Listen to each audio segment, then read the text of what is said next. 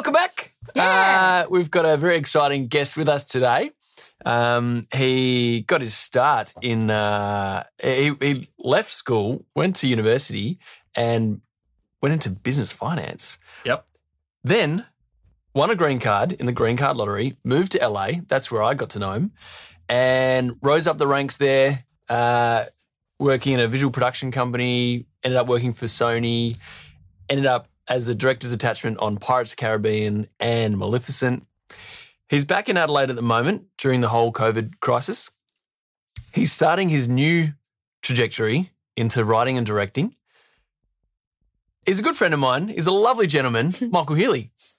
Hello. Welcome, welcome. Hello. Good to be here. Thanks for having me. Yeah, thanks What for a being here. Big change. Like you went from finance and business into filmmaking. Yeah. Was that something that you always wanted to do, or is that just something that No. you decided? So Not how at did that all. change happen? It happens. So I was in my sort of 23, 24 when the green card, because it takes a while for it to, once you win, for it to process and all that. It takes a while to come through. And look, growing up in the, depending on the circles you grow up in and your family and your friends and the schools you go to, there's certain expectations. And those for me were growing up in Adelaide, you sort of go to school, go to university, and there's 5 jobs, lawyer, doctor, accountant, engineer, those sort, there's white collar, get a safe, stable job and all that sort of thing. So The ones we'll be putting our son through, like, don't totally. follow us, you'll be broke forever. That seems like a bit of a consistent thing with people from Adelaide, like sort of like follow your dreams, you can do anything, but also get a real job. yeah. That seems quite consistent. Which is paradoxical because it doesn't always line up, and then it's bizarre. So I did all that, and then got into finance, and economics was the subject I loved the most at school. So I sort of followed, did a business degree after that, and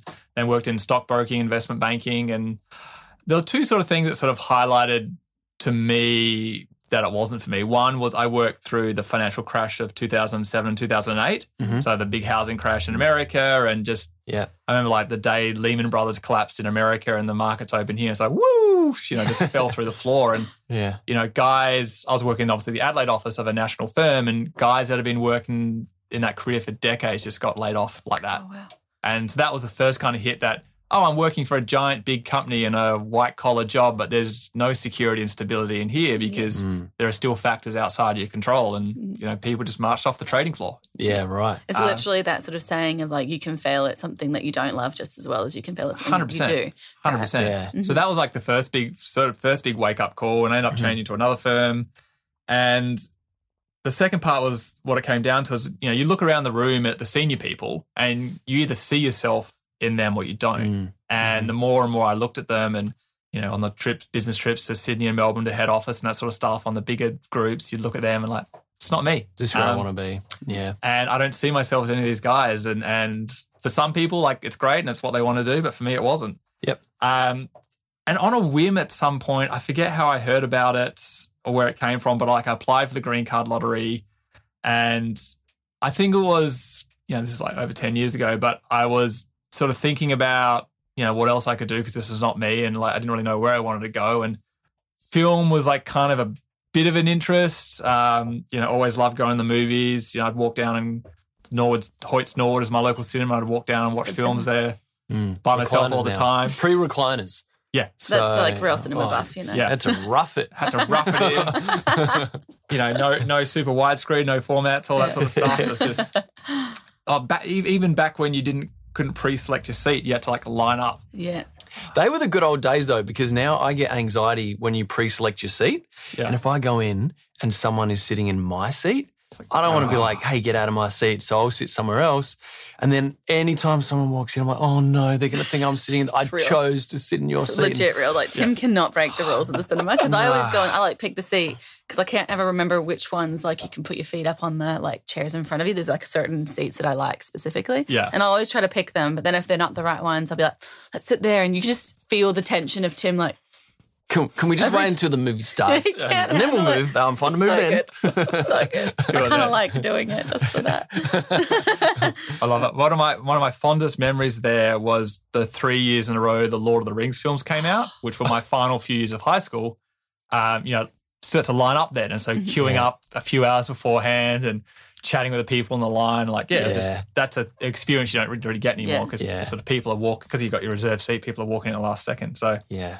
anyway, I always had like a love of film, but never really considered it as like a real possible thing. And as you guys were in Adelaide, there's a film industry here. It's not big, so it's hard to get exposure to that and go, oh, that's what people do, and that's what it's real. You can make money doing this, and there's some jobs in that, and all that sort of thing. Yeah. So basically the green card happened. Was sick of what I was doing, and I just sort of like made the call in 2012 that I wanted to get out of here. And the start of 2013, I bought a one-way ticket to LA, and I was like, I'll figure this out. Yeah. I think I met you. Yeah, then 2013. I think. I reckon you would have crossed you paths. had just moved here, I think, and I had just met Tim, and you were sort of a new friend, I think, of Tim's as well. Yeah. Yeah. So it was funny. So it's crazy between Tim and another friend over there, Ryan. You guys were like the two people the two big vectors that I met tons of other people through. And, through Tim, you were represented by a manager who shared some office space with an indie producer. And that's how I got my first unpaid internship reading scripts, which is great. That's a thing in America, for those people who don't know. Yes. It's changing a lot now, with all the, people are reassessing like crew and work hours and all that sort of thing. But with the unpaid internships. With unpaid internships. Yeah, that was a big thing even, I reckon, like when I was there in 2000, I was there then, but also back in like 2008, lots of people got in big trouble because these huge studios that had millions of dollars were using unpaid interns for like 14-hour days and things like that. It is taking advantage, isn't it? You know, there's these young people that just want to like get their start in one of the most exciting industries of all, and they'll do anything. It is hard though, because like when you are young and you just want to get in, you don't really care. Yeah. It's when you get a bit older and you go like, oh, no, I need the money. That's when it's harder. I got bills to pay. Yeah. But when you first go there, you're like, I don't care. Same with acting. Like everything is for free in the beginning and you're just like happy to be there. You don't care. But that is, I guess, in a way, taking advantage. In theory, they're supposed to work that. I mean, a lot of them now, companies won't accept you unless you're in college. You can get college credit for it. Right. Okay. And then in theory, you're supposed to only do the job that no other. If they would have had to have paid someone to do the job, then you're not allowed to do it. So it's more just, it's supposed to be 100% just you're there for learning. Which the experience I had was good. Like there was a guy, I just was there a couple of 2-3 days a week, and I'll just get a pile of scripts and I'd read them and just do what's called coverage, which is summarize the script and give everyone wants different coverage. But this producer I worked for, like, it was just very simple, Is it a $5 million horror movie that we can shoot in one location with 4 key cast and that sort of thing? And, he'd sort of want a story summary and all that, but more like, what's the business of it? And, So would you sort of, these were scripts he already wanted to make, or these were like, read them and let me know if they're any good? Read them, let me know if they're any good. Cool. So he'd get a lot of submissions, and most of them, and that's like par for course across Hollywood. Unless you're like a well-known writer or director or producer, or a script's coming, with a serious attachment, like a big movie star wants to be on board. Yeah. Most producers have like interns and assistants reading the first batch. Yeah. And you'll read like easily over a dozen scripts a week. Do you always finish them, or are there some that you're like, I just know? 20 pages in, you just know. You just know. Yeah. You just know pretty quickly. And because you can tell like if it's good writing within the first 10 to 20 pages. Yeah. And then you sort of like read the first bit and see how it ends. And you sort of, once you've got a picture and a shape of it, then, you can move it on. And in the indie world especially, like if there's not good writing and not good characters, you won't get good actors to attach. Yeah. So then it's very hard to get financed. Yeah. So if you're 20 pages in and it's like no actor is going to want to say this dialogue. Like, you close the book, you move on. Yeah, move on. That poor writer. Yeah. Back to the heap. But it's a crazy system. It's like, if you think about it, the script is like the blueprint for building a building, right? Yeah. For those who aren't familiar with the film industry. And yet like the lowest ranked people are the ones doing the first round of sifting. Yeah, true. No other industry is structured like that. It's so bizarre. Yeah. They're the gatekeepers to the whole world. Yeah. It's true. Now, look, mate, things took a massive leap ahead from there. You ended up as the director's attachment on Maleficent, the Disney, Maleficent 2 for Disney. Yes. And Pirates of the Caribbean 4. 5. There's a lot of them. And working on those major sets, that must have just been pretty damn cool. It was super cool. It's the coolest thing is like, if you can imagine it, you can create it. you've got hundreds of millions of dollars. It's, on Maleficent. So Maleficent was the one I spent longest on, which was 2 years in London where it was shot, shooting out at Pinewood Studios, where they film all the Bond movies. Like that was all cool. And I was in this very fortunate position that because I was part of the director's team, I was hired in American travel. So I got all like the per diems and living allowances and all that sort of stuff. So like I was very well taken care of for 2 years because like those allowances are not, they're designed to pay someone who flies in for 2 weeks, shoots a part, then leaves. They're not designed to pay someone out for 2 years. So I was. You didn't tell anyone about that. You're like, just let it go. Yeah. No, Love a per diem. Loved it. And so like, let me, Disney paid basically for a 2-bedroom apartment for me in Notting Hill, and like I had probably like 20 plus friends come and stay with me during the time, and it's great when you're in London, like, hey, I got a spare room, want to come stay? Like all your friends come and visit you, so you don't miss them all so much. Yeah. And there were interns working for free, reading those scripts. I don't think on that one because the UK is very strict on hours and pay and crew and conditions and all that sort of stuff. But I think most countries are pretty strict. Well, not England, Australia, New Zealand. I feel like they're all a lot stricter. Like going to America, you're like, really, this is legal? Even just like I worked as a bartender, and you make like $7 US, or some places like $2.50 an hour, and then plus tip, which you're meant to claim and everything. But like most people don't. Claim it. And You you're just did, of like, course. I did every single time. Always filed your taxes. Yeah, exactly. I actually did. File my taxes. I don't know why, because I didn't make any money, but like, still. Yeah. America could be, I mean, for those listening, there's a potential strike that's going to happen in America with all the below the line crew. So their union's called IATSE, and they're trying to negotiate, bigger turnaround times, more rest periods and all that sort of stuff. So we could be in a period of change, which would be great to see. Yeah. Yeah, it's a funny one because I do recall being on a set that I just loved. I literally did like a 19-hour day as an actor, and I loved it. But when you're the actor, you're so pampered and so treated so well, and you have your trailer and you can take a rest and you can eat whenever you want. So it's so different. But I did remember thinking like, how's the lighting guy and like the sound guy like holding a boom for 19 hours? And like some of the stuff for lighting, they you could do cart wrap the day of shooting. They've still got another hour and a half of packing up the gear. Not to mention they don't get I forget what it's called, the door-to-door. Like I had like turnaround time. 12-hour door-to-door. So it was like, well, you've got time. Yeah. So does that not apply to crew? No. Doesn't apply to crew. Doesn't even apply to every actor. Wow. Yeah. So that's one of the things they're asking for in their new contract now is a guaranteed turnaround time from 1 day of shooting to the next one. Because you got things like they could have to be on set in 8 hours, but they've got like an hour and a half drive home, an hour and a half drive back. They're getting like 4 hours sleep. Yeah, and like, it's really bad. Yeah. And all the stories that have come out leading up to this potential strike are stories of people crashing their cars from exhaustion, people collapsing on set. Like it's just, it's not sustainable. Yeah, and for sure. I think people are starting to realise that. But yeah, in England and the cruise we had, we shot 10-hour continuous days and we're able to do that in like a very sustainable way.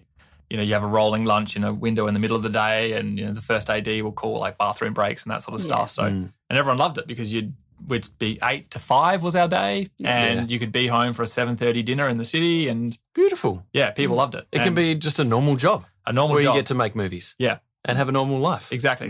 And the director was very good in that. Rare like if he did 5 minutes overtime once a month, that was.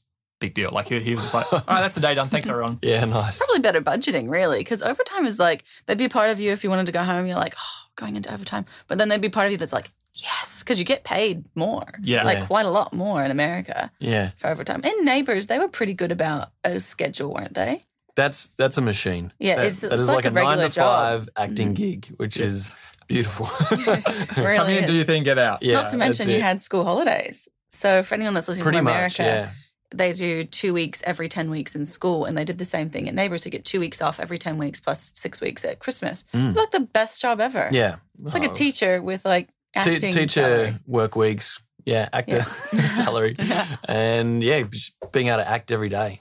So that's great. Yeah, it's pretty cool. So with we'll jump into this a little bit more after. We shot a music video on the weekend. Yes. Which you wrote and directed. One, pick up the pizza, hold there, bite, look in. That that was very run and gun. We jammed in 4 or 5 locations into one day. It was a very small crew, but very tight knit. We're all in each other's pockets, all helping out in the one thing. Yeah. I'm sure a multi-million-dollar production is the opposite of that. You've got so much time and so many people to do a very small amount of stuff in one particular day.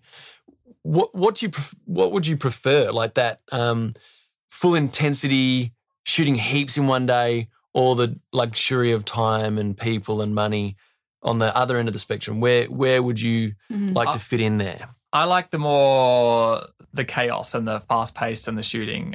On the big budget stuff, it can be great to have restraints, creative restraints and budget restraints, because it forces you to think, okay, we've only got this. How can we make it interesting? Yeah. When you essentially have unlimited money and you can fix everything in post and whatever, it's like the day just drags on and it's less problem solving, isn't there? Yeah, it takes forever to set up.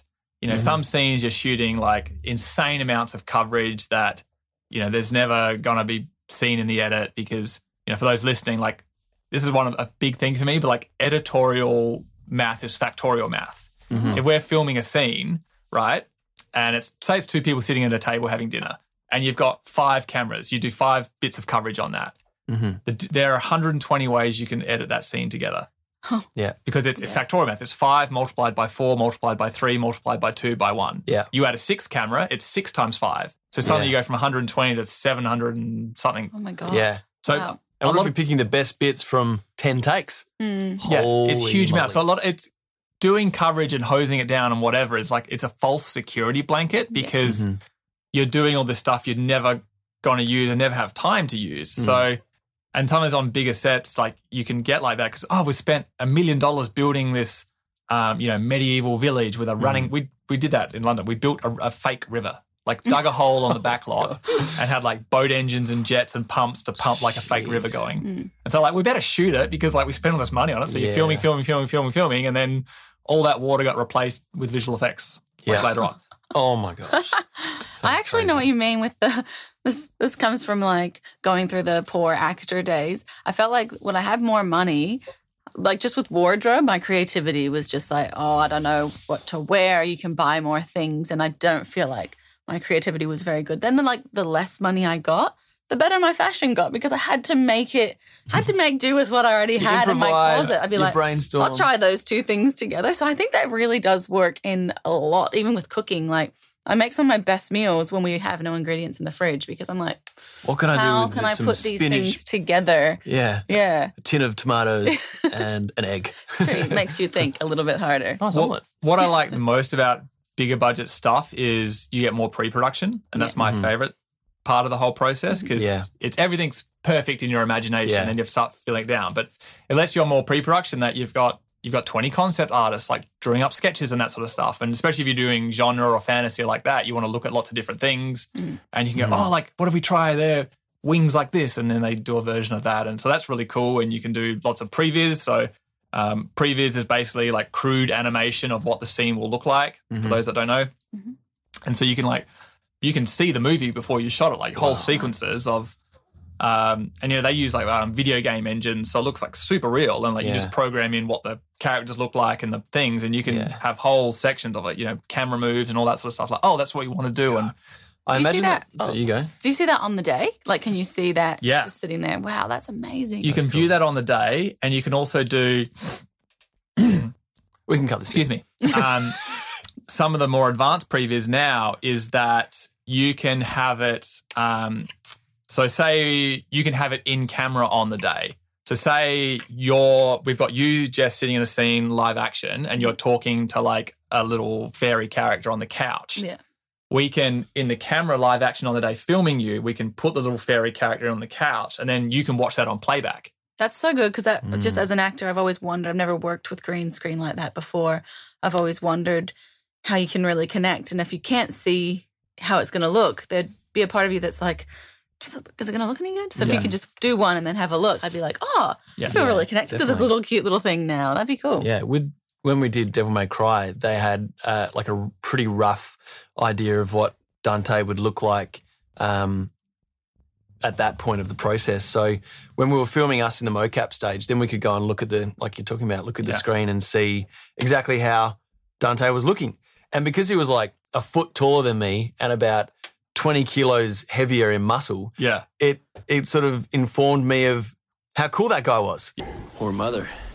I don't know my mother, but if you're calling me a son of a bitch, you wouldn't be the first. Yeah. So totally. I could then take that characterization out onto the mocap stage and feel like, oh, I know how this is looking.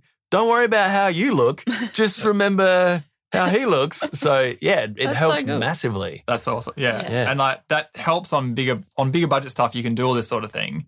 And I think it really helps a lot of actors because there's quite a range with actors in terms of those who can some actors you can say, okay, look at that piece of green tape on the wall. That's where the dragon is. So talk to that piece of green tape and they're fine. Yeah. Some are just completely lost. But the more you can show them concept art and like previews of what the scene will look like and, you're running and this is it jumping up behind you and scaring you, like that helps. Yeah. Helps a lot. Sure. Because I think as your job is like as I very much see film as a creative medium, and when you're directing or producing on the creative team in charge, it's making sure everyone's on the same page with the theme and tone and visually. And you could be looking at the dragon, but is it like an evil dragon like Smaug and Lord of the Rings, or is it like a friendly dragon? Is it like Pete the dragon? Like when you can see all that, you can react to it. Yeah. Oh, it's a fluffy, friendly dragon. So that changes your performance. For sure. Imagine if you thought it was a fluffy, friendly dragon, and then you go and watch the film and it's like a scary Godzilla. You're like, oh my God, I look like the worst actor of all time. Hello, dragon. It's funny how much that happens, but like, the director I worked for, in one of his earlier films, I forget which way it turned out, but like they all thought they were shooting a comedy Western and the studio wanted like a horror Western. It was like such a big disconnect of, it's crazy how like there's all this money and time, but like just not everyone's on the same page. Yeah. Yeah, I actually have a kind of funny audition story. I went to audition for, it was an ABC show after I did Greek. And I thought that it was like fully a comedy because it was just like a little bit naff, I guess would be the word. Like it was just, to me, I just thought like, oh my God, this is such a funny show because of the way it was written. But it was meant to be dead serious. I didn't realize that. It just was bad to me. Yeah. And I went in and like had all this like comedy stuff and I left and I was like, oh, I smashed that audition. Then the notes come back to my agent's like, we just don't think she understood the material. And I was like, hey, what? And then I watched the show like, oh my God, I didn't read that right. Like they were serious. Figure out what the show was. I know what it is, but I'm not going to say. Oh, no. You can tell me off. A conversation for offline. I still want them to hire me one day. True, so, true. Yeah. So, mate, you're the kind of guy that will set your sights on something and you will get there. And I say that because I've witnessed that happen already. You rose up the ranks to the point of being a director's attachment on a multi-million-dollar production. The new goal now is to really focus on the writing and directing. So in a sense, you've almost not gone back to the beginning because I'm sure someone straight out of uni, that's beginning. Yeah. You've got a lot of info and knowledge under your belt and contacts. So it's not the very beginning. But for you, the writing and directing is quite new. Where do you want to get to with that? And how do you see that coming about? I mean, I want to do $200 million Disney movies, like 100%. Like I just, as much as, there are the frustrations on set because it's not as fast paced and you do lose some energy and all that sort of stuff. Like it's still the pinnacle. I still the pinnacle. And I love the I have a fantasy sci-fi I love those genres and to imagine it and then be able to create it is just so awesome. Yeah. So, the music video we shot on the weekend, if we could, if I can have that energy on the day, like everyone's moving and moving and moving and, you don't have talent going back to their trailers and it takes them half an hour for the golf cart to bring them back to set and like it's crazy, like big budget stuff. Like it just kills the energy of the day. Yeah. And as much as we can do cool things in visual effects and all that, I think, actors' performances are what makes movies. It's the visual medium and we emotionally connect with you as seeing your characters and if you're rolling into like late in the day and like it's just doing take after take. It's like, for sure. Yeah, and like I can recall that, like having a long day where the break takes too long and you like kind of lay down, you wait, and then it's time for your scene and you're a bit like, I don't really feel like it. Yeah. And as much as you love acting, it's just that you've been like laying down for 4 hours And you just don't have that. Like, whereas the sets where it was a little bit like, quick, go, like filming Lonely Girl, for instance, like the energy was always there because we never had a permit. We often filmed for like an hour. As if you do that. And like it's just, there's no time. And it's stressful on you that like 100 people are waiting for you to go from 0 to 100 in 3 seconds. Yeah, it's like, hey, now can you cry like your family has just died? You're like, hang on. Yeah. Like, let me think about it. I'm still full from lunch. Yeah, pretty much. So yeah, like if I can find a mix of filmmaking in that regard, that'd be great. How it happens is a tricky one. I mean, there are many different paths, and I think more than any other industry, I don't believe in the overnight success story thing. That I see I've been doing this since 2013, so to speak, and longer in the sense that most people I met in Hollywood, I watched more movies than them and have read more books, which is like great foundation for story and structure and all that. But how to do it? You just have to keep throwing stuff against the wall and see what sticks. I mean, right now, in my opinion, like the gold standard is what I call like the Whiplash model. Yeah. So Damien Chazelle, who did like La La Land, his first film was Whiplash. So he wrote the script. Everyone loved the script. He said, I want to direct it. Everyone's like, oh, we don't know. You're a first-time director. So they got a bit of money together and they shot a few scenes from the script. I think they did get J.K. Simmons in to do those pieces, and that was shown as a proof of concept. Yeah. So like, I've written the script. I'm going to direct it. Here's like a taste of what it will look like. And people are like, okay, we're going to back you and put the money in. Yeah. So that's still in my book, that's the gold standard as a writer-director. If you can do that, outside of that, like, coming up the commercial world is like a valid path. Like, that's what, Michael Bay and Ridley Scott and like, those kind of, Tony Scott as well, like those kind of directors, that's the path they did. Yeah. TV, yes, is more of a way now, especially if you're, doing more like stuff for streamers, and, you can be like if there's a producing director on a TV show, which is basically someone that they will direct a bulk of the episodes and like help manage and run the show. Sometimes you can be like their assistant, and they might go after a while like, okay, cool, like you direct episode 10 of season 3 or something like that. That's a harder one to do, but still possible. Yep. Yeah. Or you could like do a short film that does well in the festival circuit and blows up that way, and people love and go, okay, we want to try and see what we can do and work with you on that. But it's directing, especially, is very much a chicken and egg problem. Yeah. Right. It's what if you directed a feature before? No, then we won't back. It's It's that sort of thing. So yeah. Totally like same for anyone trying to get their first job at like Anyway. a hardware store. Do you have experience? No. But could I work here to get that experience, please? Yeah. It's not easy. It's very, very tough. very Same tough. with acting too. I mean, it's either you work for free on something terrible in the beginnings, or you need to have a name to get the jobs that actually will give you some credibility to, unless you get sort of lucky like I did, and then just like you're saying, like overnight success. I agree with you. Like overnight success takes a very long time. Yeah, you what's might that have saying? it. It's like takes 10 years to be an overnight success. Something like that. Like you might get it like I did, but it's not necessarily sustainable. It doesn't necessarily last your whole lifetime. I try and explain to my parents and family who are not super familiar with the entertainment business. It's been like, okay, I was the chief of staff or like, to the prime minister. Yeah. And now I've quit that. I'm running for parliament myself in some backwater seat in a state where it's, it's just 50-50 hard fought seat. Yeah. And like you go, I want to be the prime minister, but like you have to like this is the journey. This is the journey back up. Yeah. That's a good analogy. So not for me, because I'm like, I've lived in too many countries. I don't get the like politics. So who's the president here in Australia? No. Where's the difference? I don't know. So we call it, well, chief of staff is like what they call in America, but here it's the something. Deputy Cabinet Prime Minister? I don't know. That's just a word I've heard. It's something like you're basically like the highest level like non-elected person in the cabinet, right? And you have this weird blend of like you don't have authority over everything, but you kind of have to guide things. Yeah. So that's how I try and explain it to my family. It's that's a good analogy. Yeah. And for me at least, like I've gone about it like directed a short film which I got to finish doing the post on last year. So I shot that in LA on like one weekend back from like London.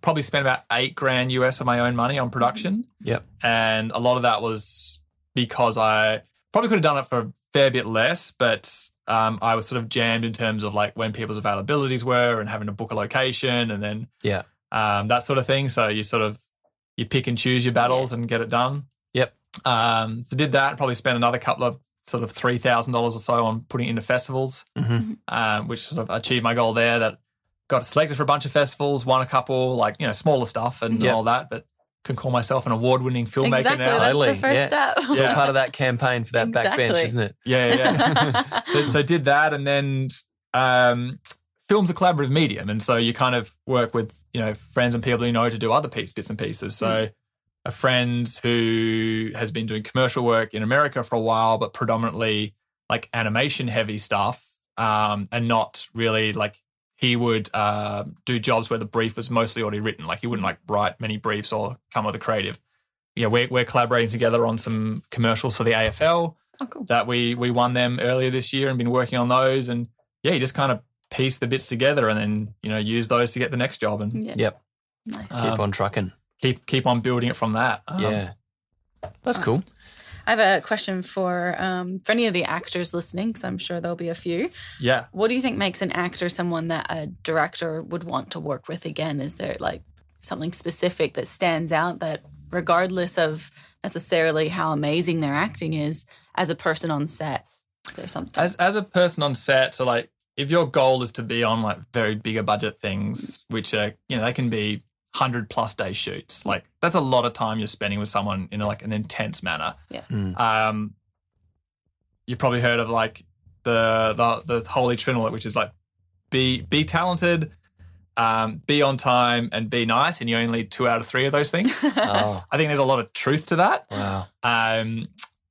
On like the bigger stuff, you do need like I've seen the difference between like a Chiwetel Ejiofor, like his acting talent, where you can just there were some script lines which were like, I was looking at the page like, whew, this is a rough scene. And he spun those words into magic. I was like, just, watching his performance on the monitor, like, I believe. Like, it's just, so that's something it's a skill you can work as an actor and build that. And, but in terms of like being someone I want to work with, like someone that's easy to get along with and is collaborative. So if the director or someone comes to you and says, hey, can we try a version like this? Like you're open to it and you're not sort of, you don't have 10,000 hills that you want to die on and be like, no, this is my way and this is how I'm doing it. And you have some great expressions.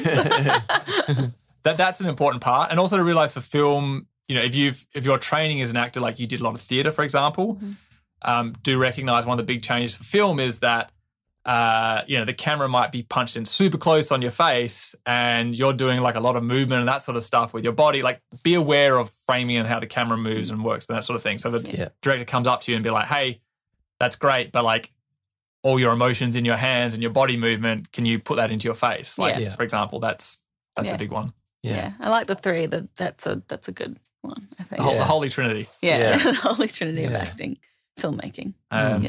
Someone that's got like, ideas and it's, I keep saying the word collaborative because like to me that's what film is. So you as an actor, you prepare and go, here's the character and here's what I think, and you go with the director and go, and then you can sort of work together and go, this is what we want to do. Almost. Malleable. Yeah. Definitely is collaborative. I think that's one of the things I love the most about filmmaking is where on any other job would you have 10, 20, 30, 40 people all centered around the one thing that's going on. Yeah. And that's the awesome thing. Everyone there, it's like a party. You're all there focused on that one scene or that one take or whatever it may be.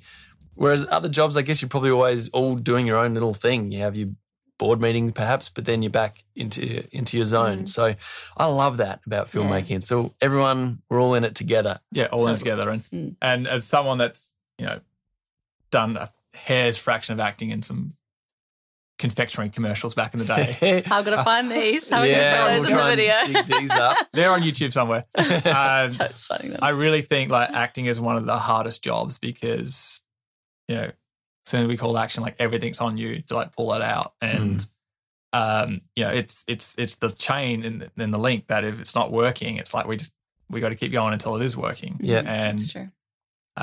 So being able to handle that pressure is another thing really important part of being an actor. And, you know, as a director, I'm like here for you and, you know, shoulder to cry on and like help you get you through all that and try and support you as much as possible. And if someone can do all those sorts of things, like they're going to have a great career. Yeah. Well, So- look, I would hire you. Yeah. Like, And- I feel like I'm like, can I put you on something? I don't have You can a direct production me. company, but like, yeah.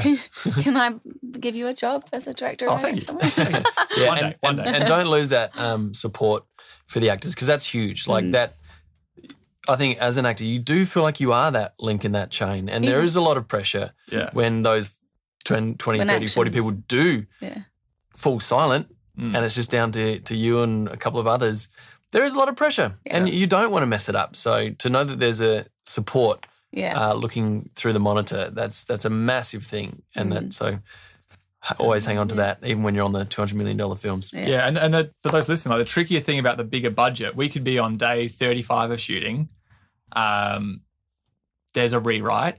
You know, we had 8-9 writers come through on one of the movies. Like things change all the time of people seeing cuts and edits and notes and things shift. Yeah. Oh, we need a scene with this sort of stuff. We need a character. Boom. Suddenly you get a request from your agent to put in a tape on like a Friday night. We're flying you out on Sunday. You show up on Monday morning.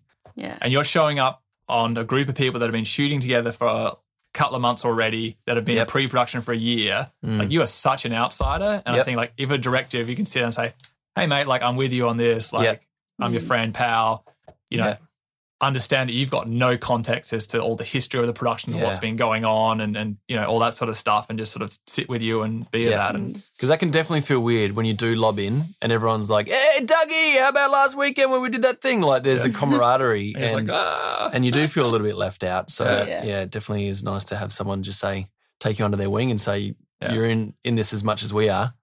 That's cool. And I feel like if you as a director can sort of, I don't know, my notes on like the video we shot on the weekend, but like I dislike sitting in sort of video village with all the monitors and calling things on the radio. Like just give me a small handheld thing and like I want to sit like with the actors. And sort of like, hey, I'm with you and as if I can get them as comfortable as possible so they feel like they've got a safe space to create and like, oh, I'll try this or that or what, you know, throw this out. And like, we're shooting digital. So like if you want to, on take 3, if you want to do something completely left field, like go for it. Like, in the end, that makes you look better. So, like, why? go for it. So, another segment. New game. Well, new game. Good fun. It's fun Game time. because I heard that you're quite into your soundtracks and scores and everything, and so is Tim, and so am I. But I already know the answers to these. So I'm going to play a couple of soundtracks, and you guys have to try to guess what they're from, and anybody listening. Do we just yell it out or have to like? You have to wait for it to finish just for editing. So if I know you're big into your soundtracks because you know how Spotify does the your yearly summary? Yeah. I remember you shared yours to Instagram that I think a couple of soundtracks were top 5 or whatever. Up there. And my algorithm now is completely stuffed because my first couple of tracks will be like Wiggles. Yeah, Wiggles. Johnny works at 5 times 5 times 5 times Johnny works at 5. It's the one. Michael Finnegan? Michael Finnegan. I just had a blank. Yeah, my number 1 track this year will be Michael Finnegan. I can. Is there guarantee. not? So you know, on Netflix, there's like a kids mode. Is there not that on Spotify? No. No, I don't think so. This should be. Because, Yeah. mine's pretty much that. And it's going to be I Like to Move It from Madagascar. Yeah. All right, here we go. Okay. First song. Get it. First song. Here we go. Make it louder.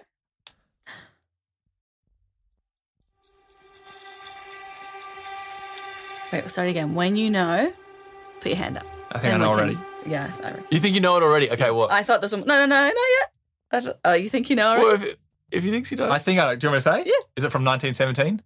No. Oh. Now I know. Okay. Keep Do you know? playing. Okay, keep playing. Can I, Starting again. You want to go? I'm gonna say Dunkirk. Yep. It's from Dunkirk. Oh. You gave it away. 'Cause it's that. I was going to say spinning- similar, but yeah. It's that spinning, ticking. ticking clock motif he plays.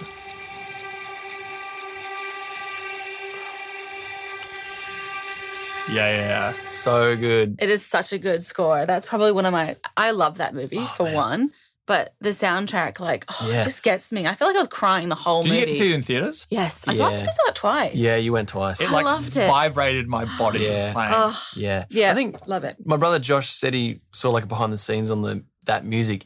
They designed some sort of ticking that it would sort of wind down and then start at the beginning again without you noticing. So it just always feels like that ticking sound is like building catching up its with building. you, Yeah. even though it never gets there. So I'm pretty sure that was Hans Zimmer. Hans as well. Zimmer. Yeah, so he Good does a old lot Hans. of Yeah. Nolan's films, and Yeah. they're very, that has Nolan as a filmmaker, but he's very big on not just having score there, but having score that works like thematically and structurally. Yeah. So, in Inception, that French song, like, on and around, Oh, yeah. that's the same song that they slow down to like 1/200th time for when they go deeper into the dream levels. Yeah. And that's why that's all that distorted music is like the same song sped up and slowed Oh down. my God. I So, nearly like- picked Inception. And they Yeah. pre-planned that would sound good Yeah. at different speeds. Different slow down speed. So you know what level of the dream you're on by how fast the track is playing. Oh, I want to Gotta watch it watch that again, again. now. And watch that. So many good films. Next Okay. track. Next track, yes. Next track.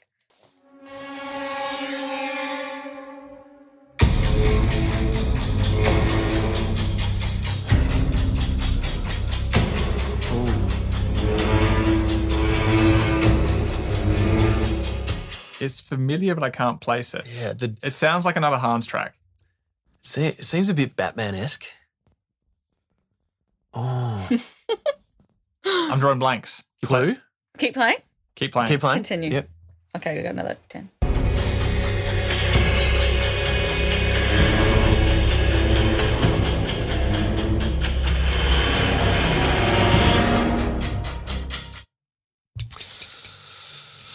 We typing it? It sounds like a Hans Zimmer track because of like the clapping Yeah. thing, It does have which that is vibe. like You were on the right track with a sort of Batman, vibe, Batman. but it's not Batman. Is it a superhero type movie? It's more the Batman world. Oh, Batman World. Come on. Batman. So is it like it's Suicide Squad? Is it Not Suicide Squad. I'm surprised you didn't get this first. I was like, this Watchmen? is so obvious. No. It's like your favorite soundtrack. Oh, from Joker. Yeah. Hey, that is Batman World. Batman That's Hildur. I can't say his last name. Hildur. It's a female. Oh, that's right. It was. That's right. Yeah. I can't say her last name, but yeah, Escape from the Train. When he escaped from the Train. Yeah. Yeah. Oh, what a What a soundtrack. soundtrack. It's such a good Got soundtrack. that But old yeah, school. it's so similar to Hans Zimmer. I actually thought that it was. She Yeah. may have been a protege of his Oh, really? Yeah, that because rings a bell. he's great for prospering the craft. Like he champions a lot of people up, and then Nice. Yeah. Yeah, I he does a masterclass as well, so he must That's like right. the You were listening to that. teaching. Yeah. Yeah. All right. Well, I'll do one more. She won an I Academy had Award as two well, more. by the way, for that. She did. Just throwing it out there. Yeah. Yeah. I was going to do two more, but I'll just do one. Okay. Oh, this one's a different pace, Oh. but it's a good one.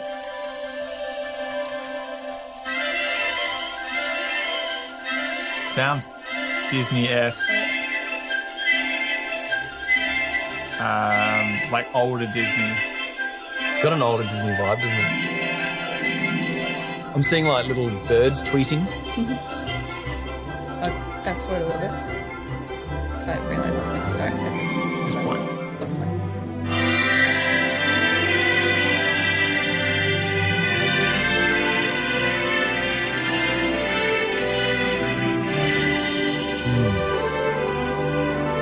Like Sleeping Beauty.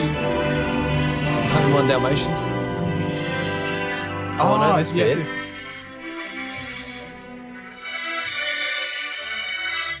Something sweet. You guys are all guessing during the song. It's going to be silent. We'll be able to, we'll cut that in. That'll Yeah, be definitely easy in on. the You're editing definitely process. right in the Disney world. It's older, but it's not old. Okay. It's in our adult lifetime. Okay. Mm. As Oh. in- That song goes throughout the whole thing on and off. That Enchanted? do-do-do-do. No, Up. Up. You got it. That's You- what I want. You knew. Nick got it. Producer knew. Up. Up. Got Yeah, it's a great soundtrack too. They won the Oscar. They did as well. 2010. There we go. We only Yeah. did with the best here. Because I just Part-time like creative. looked up 2010 Oscar when I just picked a year, Yeah. and that was it. Up. I got And that's funny. none from 3. Feel great. Yeah. No, didn't you get the first one? Half got it. Yeah. Well, I picked the genre, You picked Hans Yeah. Zimmer. but the wrong Yeah. film. Yeah, you Yeah. were so close. Yeah. Last thing, while we're still on this soundtrack, favorite your favorite soundtrack? Lord of the Rings soundtrack. This is no mine. It's a tomb. Lord of the Rings. Yes, I love Yeah. Lord of the Rings. It's there you go. I actually should listen to the soundtrack because it's one of my favorite, if not my favorite movie. Probably seen them all like 50 times each. Yeah. But From any particular movie, or have they got like a broad one? over all three, because like the genius of that is it was because they shot all the movies together. He was able to compose across like the whole three films. Oh, that's So like luxurious. all like the leitmotifs match throughout the whole thing. Yeah. Like there's different musics that match up to certain key moments. It's just That's cool. structurally, it's so cool. That one and the Matrix soundtrack is probably up there as well. Oh, do do do do do do do do. There's It's been a while now. there's this insane video on YouTube where a guy interviews the guy that wrote the soundtrack for Matrix and how he designed it, and like it reflects like the logic of computers and the structure of it backwards and forwards, and soundtracks are so cool. Like they Yeah. really are. Like when you play a soundtrack at home, I feel like you can see the movie just listening to it. Like you actually see the movie again just listening to a soundtrack in order. yeah. Such really an important clever. part of the film, isn't And it? Totally. it's so hard to get right now because, especially on big budget stuff, when you're prepping edits, you have temp score in there. So it's an action scene and the editor will just throw in music to give it a vibe. But often a lot of the music is, this is a fight scene. So they'll take a score from another movie for a fight scene. And this is, the public never sees, this is just for the studio executives and producers to look at. But then everyone watches it with that temp score in there. That's what gets in their head. Yeah. Right. And so when your composer comes in, like they've got such a narrow window to sort of operate in because you change all the score up and suddenly the studio executive's like, hang on, this is not the same movie, even though they know they can't use a temp score. Yeah. Yeah. And that's why you get this like negative feedback loop you see in a lot of those big budget movies. Like, this kind of sounds like another big budget film I've seen. I'm not quite sure what it is. And Yeah. Our friend Marty did a temp score to the backing of The Dunes. yeah. And which is a film he obviously wrote and directed and starred in. And I starred in as well. Hey, I'm Naughty, by the way. Oh, Nick. Nick Rice. And he finished it last night after 5 years. Oh, wow. Yeah. Amazing. Yeah, anyway, that's another story. But he had the temp tracks in the background, and when he showed me, I was like, oh my God, this film looks amazing, because it had like the score to Inception or something. We're sitting on a real winner here, mate. Don't care what I say, but like Makes a huge difference. it Sure does. does. It really does. That's something I think I would always spend the money on. Yeah, Or it's probably a not bit of necessarily a... the money, but make sure that's someone that's a real talent. It's not something that Yeah. you leave to whoever. I think you film know. lovers are very aware of scores, but maybe it's a bit of a thankless job sometimes for people that don't notice it, because it sort of happens in the background. You go, oh, God, that was a great film. And you tend not to think. That's true. About the It's score, maybe. as an audience, you don't notice a lot of things, and that's by design, and you shouldn't. But it adds to the experience. Like your subconscious is soaking Yeah. it in. Yeah. It's only when there's the idea of like verisimilitude, like the truth that the film presents to you. The more it starts to break all those bits of truth, that's when you take sort of one step towards the door and be like, hang on, this doesn't work. Because like inherently, you're sitting in a chair looking at a piece of blank screen and like People you're- pretending, wearing costumes. Like, I know I'm not in outer space. Like, your brain clearly knows that, and yet you allow yourself to be there. Yeah. But the more stuff you don't have that adds up to that, then you start to break that.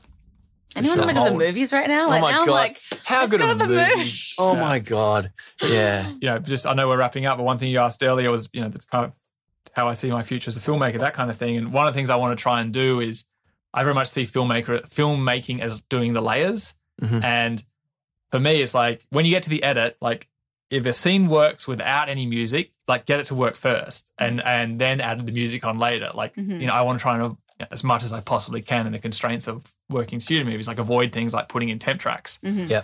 And then bring your composer in and go, here's how it looks, like go for it. And like Yeah. composers will love that because That's true. they can go, oh, this gives me so much flexibility, rather than like, oh, you're just asking me to like to rescore another song so we don't Yeah. get sued for copyright. Yeah. It is a weird experience. Have you ever seen anything that you've worked on with no background noise?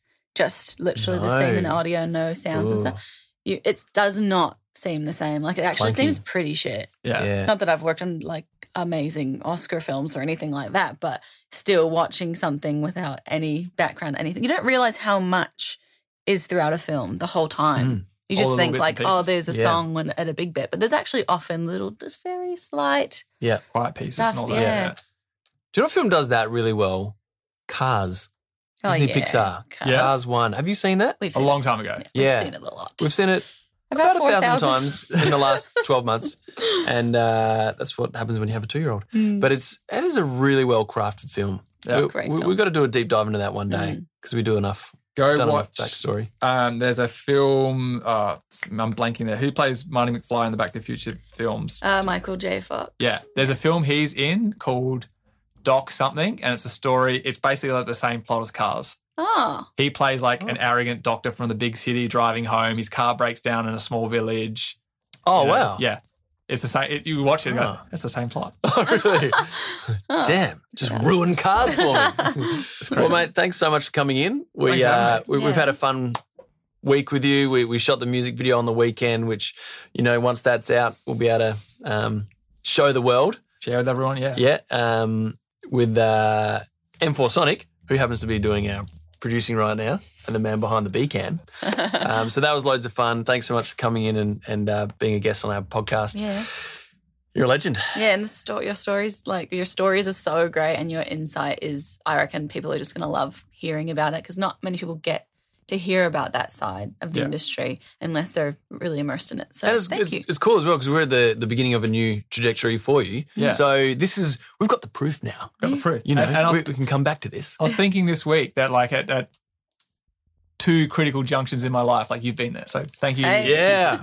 I'm your oracle. Yeah. If you need another career change later on, just give me a call. Give you a call. Yeah. Well, Brilliant. Thank you. Can I thanks hang so up? much. Time to hang up. Thank you.